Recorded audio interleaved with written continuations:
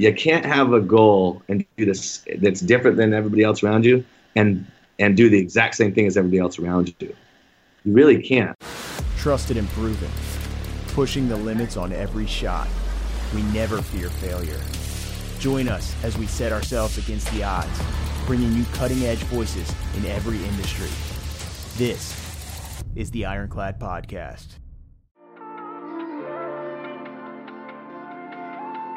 For today's show, we're excited to bring you a conversation with Andrew Arrabito. Andrew is a retired Navy SEAL, the owner and founder of Half Face Blades, one of the world's most badass knife companies, a consultant for Hollywood action movies, and a hunting enthusiast. Recently, the Ironclad team hung out with Andrew in Lanai, Hawaii, while filming an episode of Eagle Industries' Eagle Beyond series. In this podcast, we spoke about his story and the values that have led to his success. We also discussed why he thinks every person should experience an ethical hunt. Hey, I think that most people know you from one way or another, right? So they either know you through your Instagram, through DEF CON, through the blades you make. Let's start a little bit and just kind of talk about your story a little bit, even before the teams. And we talk about this in the video piece, but what was it that naturally drew you into the military, and why did you want to pursue that? I mean, I think like most young dudes that run around in the woods, picking up every stick and making it a gun, you know what I mean? Yeah. Starting that young, like from there, crawling around the bushes, pretending, I don't know what it was I didn't watch a lot of war movies or anything as a kid, but somehow, guys are attracted to knives and guns, you know what I mean? So just from there, and then, I don't think I really looked into the military much, maybe till 6th, 7th, 8th grade, you know what I mean, where we're studying war history and American history, and with American history you have all the different wars, and World War I, World War II, Vietnam, and stuff like that. So that was really interesting. I like history, I like geography, all that stuff, American history. So I think, like I was saying, as well as my mom's cousin had got me a Navy SEAL workout book in around 6th or 7th grade, you know what I mean, and that's kind of where it just looked to try to, climbing nets and skydiving and swimming in the ocean, and like, it's all really exciting stuff. You know what I mean? And then they're traveling, going overseas. They're shooting every gun imaginable, using cool gear, right? So that was an attraction right there, the fun part of it, So then I just looked into it, through high school, and I looked into the different forces from Army to Air Force to different special forces. And I did a little deeper studying and where the locations are, and the SEAL teams, because I do love water too, that was a little more attractive. And then they're based on the coasts, which is way more attractive than being in Fort Benning or somewhere stuck, out there.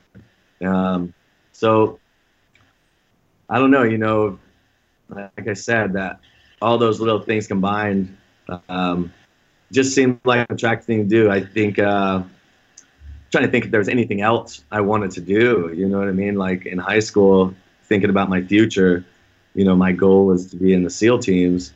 I'm trying to think if I ever second guessed that goal, but I don't know if I ever said I wanted to do anything else. I'm not sure. One of the things that I think is cool about you and what you do is everything you do, from your career in the military to what you're doing now, it's hard things to do. Even going out on hunt expeditions, doing the businesses you do from Half Face to DEF CON, it's hard stuff, but it's really aspirational stuff. You found a way to combine passion and hard work, and it's almost a pursuit of hard. Like you're sitting in a brand new shop right now. What is it that draws you to that? I think there's a lot of easy routes out there. You know what I mean? There's a reason why there's a million coffee companies, because you just have to design a label and slap it on a bag. You know what I mean? Besides, Black Rifle coming in at the right time, realizing it's, they scaled and obviously they do stuff in-house, but where do you go with that? You know what I mean? You're against millions of other people doing that same thing. It's not really, it'd be hard to find a niche, you know what I mean? And then it's like, well, do you come from a coffee background? I don't think so. So you got to learn right then and there too. I think me naturally doing knives is just growing up as an outdoorsman and knowing the end user capability of a knife and what it can do and what it should do. So that knife thing kind of came, like I was saying, from grinding blades as a little kid and making, Native American tools and stuff like that. And I didn't plan on making knives. I was hungover one day when I decided to. And I was like, man, maybe I'll just grind some knives for my SEAL buddies that are still active. So, along with other business stuff like that, finding a niche or meeting people that have already in those industries that have created a niche or a branding and they're really good at it. I have a few real close buddies that have been really good at what they've done, whether it's shoe company stuff, Supreme, my buddy Berto with DEF CON. And I've been able to look and see what they've done and how they did it. And, I think starting business is complicated depending on what it is, but sometimes it's really not that complicated. People get into it too quickly and they don't have a background for it or a pedigree for what they're doing. It sounds fun. That doesn't mean it won't be successful. It just means the on-the-job training and research is going to be compounded in that much more. You know what I mean? By being an end user with tactical blades, cooking a lot, and being an outdoorsman, I had an upper hand, in the end with that. I don't know, right? I'm always brainstorming, and there's a million good ideas out there, right? And it's a matter of taking those good ideas, writing them out, seeing what you have in your own arsenal that could actually apply or help you start a brand, right? So if I have a shop here and I have CNCs, I can, and I got buddies who ride motorcycles, I could sit down with them, or I got buddies that are firefighters, and they could be like, oh, let's make this certain type of tool. And I have the capability to do it here. So really, I could start another brand and still use what I have in-house and the knowledge I have now. You know what I mean? I think when it comes to, a challenging business or something like that, I think you could start something that's really challenging, but that might not be fun for you. You know what I mean? Yeah. I think these things have kind of come naturally, whether they're complicated or not, just due to maybe my background. Was there ever a point where you were nervous if you were going to make it or not? From the time you're jumping out of a plane, are you nervous? Is it the same kind of concept with your business? Are you ever nervous that you're going to make it, or is it just something you accept? I think that's always in the back of your mind. Like, obviously, when you're running a business, you're looking at financials too, and okay, X amount's going to employees, X amount's to insurance, X amount is rent. That all goes into it. I think that I've kind of taken smaller steps in business just because I'm not a businessman. You know what I mean? And I've seen people overextend themselves, whether they're get a massive loan and now it's 5 years to pay off and their business plateaus. You know what I mean? And now they're having more trouble and they have to get rid of employees. I think it's natural for us to be like, I have a great idea. It's going to be very successful. I think being positive like that is very good, but also being realistic that, there is failure and there is, you could create something where it's just the field is, there's so many people in that field, in that business.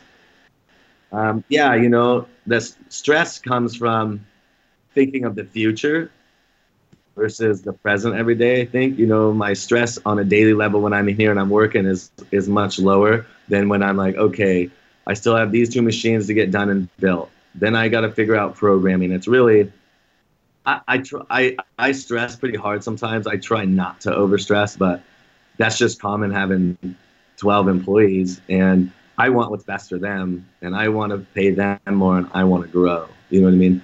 But along with that is part of growing isn't just coming in the shop and making knives every day. Part of growing is getting out there and, like you were saying, hunting and going on hunting trips, going on fishing trips. That networking is one of the biggest things out there. Word of mouth. Getting knives in the right people's hands that use them, where I get that great feedback. You know what I mean? That's an unstressful part of the job, but it's still working, and I enjoy that part. I really enjoy all of it. I really enjoy my employees. They're close buddies, veterans. But that's also why, I want what's best for them too, and I want their career development to grow within the business. You've done, when we were in there, you had some badass blades that you were making. I've seen some stuff you've made on Instagram and through everything else. Some even have ashes in them. Yeah. What's been your favorite piece you think you've made so far? Oh man, that's tough, dude. We've done some really, Charlie Keating, the fourth, he was in the SEAL teams and he was killed over Mosul. So the platoon brought his pants covered in blood that he was wearing when he died. They donated a few more pair of pants and a few American flags they had with him. And he was a waterman, so they donated bone. And so I ground the bone up, put it in the resin, then I layered his bloody pants with other platoon pants, guys in the platoon, and with American flag, and made micarta. So I ended up making, I think I made maybe 36 knives with the handles made out of his pants, which turned out they're just, they're Crow Scout blades, but that's like holy grail, of knives. I did that for some firefighters that died during 9/11 in the towers. I've done that for the owner of Bull Hill up in Washington. It's a place where the snipers go and do trips. And I've done it for working dogs, done it for just other people's dogs and pets they've sent their ashes in, that. And then, we've made knives for guys to cut their babies' umbilical cords when they're born, which has been cool. Let's get back to where we were talking, like you get these opportunities, right? You get to go. You've done some stuff in Hollywood. Tell us a little bit about what you got going on out there and what that's been like for you. Right after I got out, I went up and just did some voiceover stuff for Michael Bay for Transformers 3, and then kind of got to know him. And then he just kept inviting me back to work, like extra work and advising and stuff like that. So we did Transformers 4, and then he asked if I want to do 13 Hours, the Benghazi movie. So, when you're doing that, there's times where they want to pull you in and you're running around, whether you're shooting guns or you have lines or whatever it is. So kind of got involved in that and did some advising, worked on Turtles movies and then Transformers 5. And I met a guy working on a show called The Last Ship. This guy, Garrett Warren, he's a stunt director and second unit director up there. He's done tons of amazing movies. He did the first Avatar. I did Logan with him. And he's one of my best friends to date. So when they started Avatar 2, 2017, he hit me up to come up there. So I had met Jim Cameron before, had taken him shooting at the SWAT facility, me and some of my buddies. So I saw him and he was like, man, good to see you. It's been a while. You want to stay on and be a military tech advisor. So I'm not going to say no to that. So I've been on Avatar 2 for, I guess, since July 2017, back and forth from LA. They're filming in New Zealand now. So doing that, then with Garrett, he does stunts. So I've learned stunts. I let the real stunt guys do the heavy stunts. I just do the little. But that, and then he was like, well, since you're here, I'm going to make you play a role. So now I'm a 10-foot tall blue bad avatar in the next movie. Nice. Yeah. Is it better? Is it more fun being the bad guy or the good guy? I think I've always been the bad guy. Oh, yeah. No. 13 Hours, I was a good guy. Kind of. You're just an inconsiderate good guy, right? Yeah. Just a little rough. Yeah. Yeah. Well, that's cool. I've played dead bodies. I've been, in like The Last Ship, I was a dead body 5 times. Didn't in Logan, you got stabbed in the gut, right? No, I got my arm broken off. This little girl froze my arm and broke it off. That's cool. Yeah. But so nice. I'm continuing, I'm still on it. They're over filming in New Zealand. So we'll be finishing up that this year and then starting 3. So what's next for you? I don't know, man. Bear hunting in Alaska. I don't know. One thing that I want to go to before we go into the next section, you had mentioned in the piece, and we didn't really dig into this, but you drew a parallel when we were talking about some other stuff that I won't get into because I'll let people watch it, but you said it's similar to how you feel about the American flag. And that even made me start thinking differently about the flag, taking some of the parallels of what you were saying before. Can you talk a little bit about what the flag means to you? Because ever since I've watched the piece 15 times during editing, I'm thinking, man, I wonder what that stance is. Well, look at all the guys. The deep feeling of love and care and support, and you would die for your buddy. All those things combined, and of what we discussed, and guys who loved me more than I loved myself, you know what I mean, that would have died for me. We're years into that. That's been known. Those feelings have been known by many, many guys going to war before me. You know what I mean? And it's guys viciously, you know, protect the representation of that. You know, the representation of someone dying for me, or I could have not come home. The level of gratitude, and then the level of like heartbreak for your buddies dying. That all, to me, that all is under that flag, right? That's what that flag stands for. It stands for freedom, of course, but the colors and everything in it all also stand for all those that went before us, all those guys, right, that fought for either another country's freedom, for our freedom, for protection, and ultimately they fought for each other, whether they believed in a certain cause or not, and guys died, right? You know, have you ever seen Band of Brothers? That's pretty good, you know, like, I'm trying to think of, you know, war movies like, you know, Black Hawk Down, you got Saving Private Ryan, and some of those are really good in showing how rough it is and the depth of emotion. You know, maybe it's just my correlation, but when you're doing that stuff and you're going to war and your buddy's dying, you may not come home, you're wearing those flag patches. That's your country. That's your people. Those are the brothers next to you. And I mean, it's sacred to me. You know, that sacrifice that other guys have made is really sacred to me. They did it for that freedom. And that's exactly what that flag represents. It represents all those people that went before us to protect those that aren't serving. You know what I mean? And then, of course, for me, it's that much deeper because I've had that loss. You know what I mean? When you're on the road as much as us, and you are in every scenario under the sun, from freezing cold conditions to uber hot conditions in Death Valley, you want batteries that will perform for you. For us, it's Core. It's the only option. And they have a new battery out called the HyperCore Neo. I'm going to have to read the bullet points on this thing because it's so crazy. But I promise you, we've used it in the field, and it's transformed the game. It's less battery swap outs, more durable, more options than ever before. So it's TSA pre-check, it's RFID, it's rubberized. It's got a USB so you can charge your phone, you can plug in accessories, you can do anything from there. It's got hibernation mode on it. It's a high current delivery, which is a new feature. And ultimately, it communicates with the camera. This battery is insane. Core has always taken care of us. We're ironclad and we're core driven.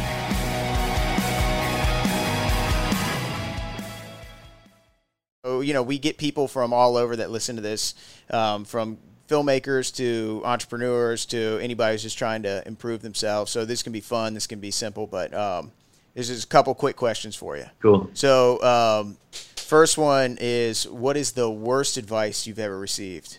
Damn, that's a tough one, dude. There's so much. There's so many. The worst advice that I've ever received, probably when I was going to SEAL training, they were like, hey, don't raise your hand for anything, don't volunteer for anything.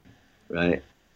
And in reality, then you're just a gray man who slips by and you don't make an impact at all, you know, which I didn't obey that. I got yelled at the first day, you know what I mean? And then I was just like, you know what, fuck it. Like, I'll take the heat. So I'd volunteer to, you know, they would be like, hey, we need volunteers to go lay in the ocean so the other guys can eat. I'd be like, all right, fuck it. You know what I mean? So then they would be like, okay, everybody who volunteered, go eat. Everybody else go lay in the ocean. You know what I mean? So yeah, I think the worst, not that someone said it was like, oh, just, you know, actually, this is what it means to me, right? The way you said it, like, hey, don't raise your hand, don't volunteer for anything, just get by. Like, what a load of crap. Who wants to just get by? Who wants to be the guy in the back in the crowd that just walks with the group? And you know what I mean? Like, why not be the person out front carrying that flag? You know, waving it.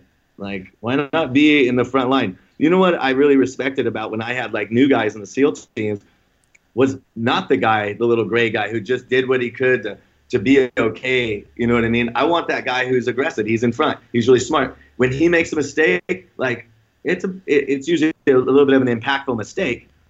But when they do good, they do amazing. You know what I mean? I want that guy who's aggressive, who wants to learn, who wants to get it. Like I said, he makes those mistakes, but he also does great things. You know what I mean? Like, he works harder. He's looking for more to do. He's learning more. His career development is more. You know what I mean? And eventually when he learns all those things, he's going to be way higher in life, whether it's in the SEAL teams, in business. You're going to know more. You're going to be capable of more. You're going to know the answers to more. And then when problems arise, you're going to know how to solve them before other people. You know, so don't be that person who just slips by, who doesn't, try to take that next class or qualify for something else, or, oh, my plate's full, but hey, you know what? Let's put a little more on it. I'm a problem solver. I'll figure it out. I'll work a little longer. I'll work a little harder. I'll do a little more research. Don't be that person who just fucking slips by. What's that going to get you? What's your biggest regret? I don't know. I mean, do I regret, not focusing on my relationships? Because look where I'm at now. My relationships now are good. It could have changed my future. I don't know. I think I could have probably been, better in relationships, I guess. Yeah. You know what I mean? With people I loved. Maybe spent more time. That's a hard one. You know what I mean? Outside of that, other regrets, probably just, when you really think about who loves you and the impact that you have on others, being more mindful of your time and spending more quality time with your family. I wish I'd spent more quality time with my mom. I try to now. She lives far away, but I think when you're younger, you've been with family till you're 18 or whatever age, and it's like, oh, time to get out. And you soon realize that they're the greatest people on earth, those that love you the most, and who cares about the rest. So I think I could safely say, my bigger regrets were, not spending enough time, with some close family. Yeah, it's a good one. So if you were to talk to a young listener who's ready to go conquer the world, who's listening to this podcast, and doesn't know how, what would you tell them? I've mentored a few guys. A Marine kid comes in mind, and rearing to go, want to join the Marines. I was like, all right, I suggest you get through and try to go to MARSOC or join the Army, try to go SF, because it's just a better lifestyle in my opinion, or it's a lifestyle that I wanted. So I wanted that to him. It's a good lifestyle. And I was like, focus on that career development, focus on being really good at what you do, focus on learning more, focus on more career schools. Don't get married. That's going to take away from it. You can have a girlfriend, fine, but again, get to that level of your goal, and then you can take the time to build those relationships or get married, have kids. You know what I mean? No, of course not. He's got to learn the hard way, gets married, has a kid. I won't go into his personal stuff, but like the amount of times I've seen guys, do something like that before they get to their goal. Before they settle out in a career they enjoy. Everything's going to take away from that, right? You could have a rad girlfriend and she adds to it and empowers you. You're still going to feel bad then if you're not spending time with them. It's still going to have a little bit of a strain. You know what I mean? I think, go crush the world, but you gotta not quit on anything then. And because younger people don't have the life experience and have had as many hardships as when you're older, you realize how to get through them, and you realize they're going to end one day and a new hardship's going to start. And so guys are so willing to give up or quit or, when smaller hardships come, just because they don't have anything to compare them to. I don't know, man. That's an individual basis thing. I would just say, if you have a career in mind, you have a goal in mind, like, don't let anything affect it. Don't let anything take away from it. There's going to be, because that goal being the SEAL teams, it was my goal and what I want to do. Yeah, I cut certain people out of my life. Yeah, I didn't spend a lot of time with my family till later in my life. You know what I mean? Listen here, that's a sacrifice. And I look back and I can say, I regret that I didn't spend a lot of time. I'm making up for that time now. You know what I mean? And it was a sacrifice, selfish sacrifice to join the teams or go do a certain career. Lucky I can make up for it now and didn't die overseas. But I still think had I let other people take parts of me when I was going for that goal, it could have affected the outcome. Yeah. So it's kind of you can love somebody, but you may have to cut them out of your life, until you reach that goal. Yeah, I hear you. Get after it while you don't have the baggage. Yeah, So here's the last question. So this one we like to do, and keep in mind, I kind of briefed you on some of the different types of listeners. If you had to give someone a challenge, a 1 week challenge to start right now, that would change them for the good, what would it be? Mental or physical? Either one. A 1 week challenge. Or it could be anything. It doesn't have to be mental, physical. It could be whatever. Damn. I would say a 1 week challenge would be to get up at 4:30 and go for a 4-mile hike run every day. You know what I mean? And then eat really good. That's on the physical side of it. I'm not sure. It's so individual based. Getting up early kind of sucks. Some people are good at it. I force myself to get up early and go do things just because I have so much to do, and I can get up and knock 2 hours of something else before everybody else starts their day. You know what I mean? That across the board, look what Jocko teaches, and these other guys, like, that kind of gives you that little foot forward, and it's not the easiest thing to do, but you can accomplish more if you're trying to accomplish something. If you're not trying to accomplish anything, then I have no advice for you. No, it's good. I think I think it's like you said, it's a physical thing, but it's also, I think, mentally what you get out of doing that, you get an edge. You get confidence boost. You get a lot. So that's a good one, man. You kind of, depending on what your goals are, you got to live a little differently than those around you. Like in high school, when I was running all the time, my buddies drove everywhere. They drove to work. I ran to work.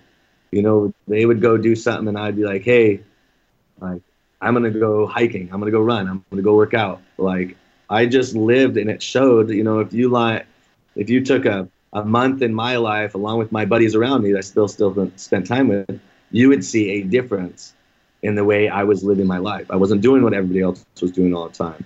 And I actually became kind of proud of that I stood out, not shined. I'm not saying I was better or worse. What I was doing was different. You know what I mean?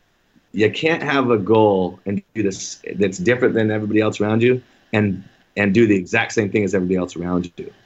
You really can't. Like, you can't only work out 2 days a week because your buddy's working out 2 days a week. You got to work out 5. If your goal is, X. You know what I mean? So you're going to naturally, if you're going towards your goal and you know what it is you have to do physically, mentally, what you got to study, how you have to work out, you'll noticeably have to turn down parties, or you'll noticeably have to turn down trips, or you'll noticeably have to not hang out with your buddies as much. You know what I mean? Because you're goal oriented, and that takes focus, and that takes a little different lifestyle. And it's kind of a proud thing when you notice you're living a little bit differently and doing something a little different than everybody else around you. That's really cool. You know what I mean? And that's kind of like, hey, a pat on the back, you're sticking to it. Are you ready to go into the fray? The Ironclad team specializes in developing films, online series, and content for the world's greatest brands, organizations, and outlets. Now we're taking you to some of the most beautiful and most dangerous places on Earth. Go behind the scenes with the world's most cutting-edge filmmakers in Ironclad's new video series, Into the Fray. Each installment takes you on some of the world's most exotic locations to meet adventurers, inventors, warriors, and real-life heroes who've dedicated themselves to forging new paths. We utilize some insane equipment and some insane storytelling tactics to make these things happen and ultimately bring you stories that haven't been told before. Be sure to subscribe to our YouTube channel and follow us on Instagram @ThisIsIronclad to make sure that you never miss an episode. And remember, new installments drop every Friday afternoon. Adventure beckons. Will you come? This one is something that I wanted to talk to you about, and this is really cool because it's something I believe in too, and we talked a little bit about it in the production. but you're passionate about ethical hunting. You know, we talked about that. So for someone listening to this who maybe lives more of an urban life and really hasn't ever even thought about hunting, doesn't have one thought one way or another, make your argument for it and what it does to change the way they see the world and the way they operate. Well, I mean, I don't kill the animal just because it's fun to hunt. I don't kill the animal because it's fun to kill an animal. You know what I mean? I think I'm doing my due diligence and honoring, you know what I mean? Honoring where my food comes from. You know what I mean? Why not have that feeling of sadness when you smoke an animal and then you cut it up, bring it home? Instead of somebody else is smashing a cow's head in, sawing it up for you and putting it on your plate. Like, where's the honor in that? You know? So yeah, I like animals more than people. You know, people choose to do good and bad. You know what I mean? We can't eat people. So, you know, I can't hunt them to eat them at least. I really think that, you know, you're really honoring, if I'm gonna be a vegetarian, okay, fine. But I'm not. And my lifestyle, I like my meat, and I like, you know, I work out a lot, and I like my meat protein. You know what I mean? So I really look at, you know, go back in the day, like Native Americans, look at the culture they had. They actually just killed what they needed. You know, they didn't want to over hunt. On that, modern day, you know, states do a really good job of understanding the amount of animals in their state and regulating that. And if there's too many, you know, with wolves multiply and they crush elk, and so you can hunt wolves in some areas now. You know, you can't hunt in certain areas because of the elk population or deer population. So states have a pretty good handle on it. The conservancy side of it, you know, sometimes you go hunt areas where they're overpopulated, right? And it has nothing to do with you just wanting to kill an animal to kill an animal. You know, there's a side of it where you're doing the best for the land, you know. Yeah. Yeah. Well, I know you've gotten a lot out of it, and I've gotten a lot out of it in the, you know, just anytime I get out there, it's a powerful experience. So, you know, I think it's always important anytime we can give a ode to it and kind of introduce our listeners, especially, you know, you're on the West Coast, but, you know, my industry, you know, filmmakers, anything in that world that, you know, there's diehard vegetarians everywhere, which is great. You know, I grew up vegetarian, actually. We just had a massive garden, and I still like to garden. Like, if I had an acre, it'd be all garden right now. You know what I mean? But I'd still hunt my animals, and then I'd have my meat and potatoes. Yeah. So, you know, part of the conservancy thing, people get really butthurt. You know, people aren't as butthurt as, you know, guys going to hunt an elk and then butchering it, and it's in the freezer for the winter and they're eating it. People get pretty upset with what they call trophy hunting.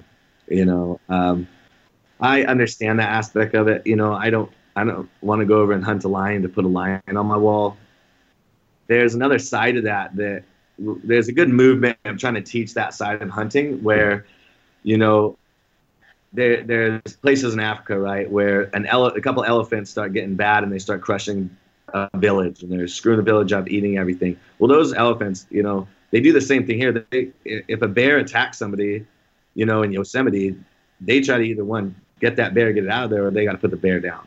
So over there, when an elephant does that, it happens on a regular basis. They'll have a list of people who want to hunt an elephant, and so they contact these groups and say, hey, we have a couple rogue elephants.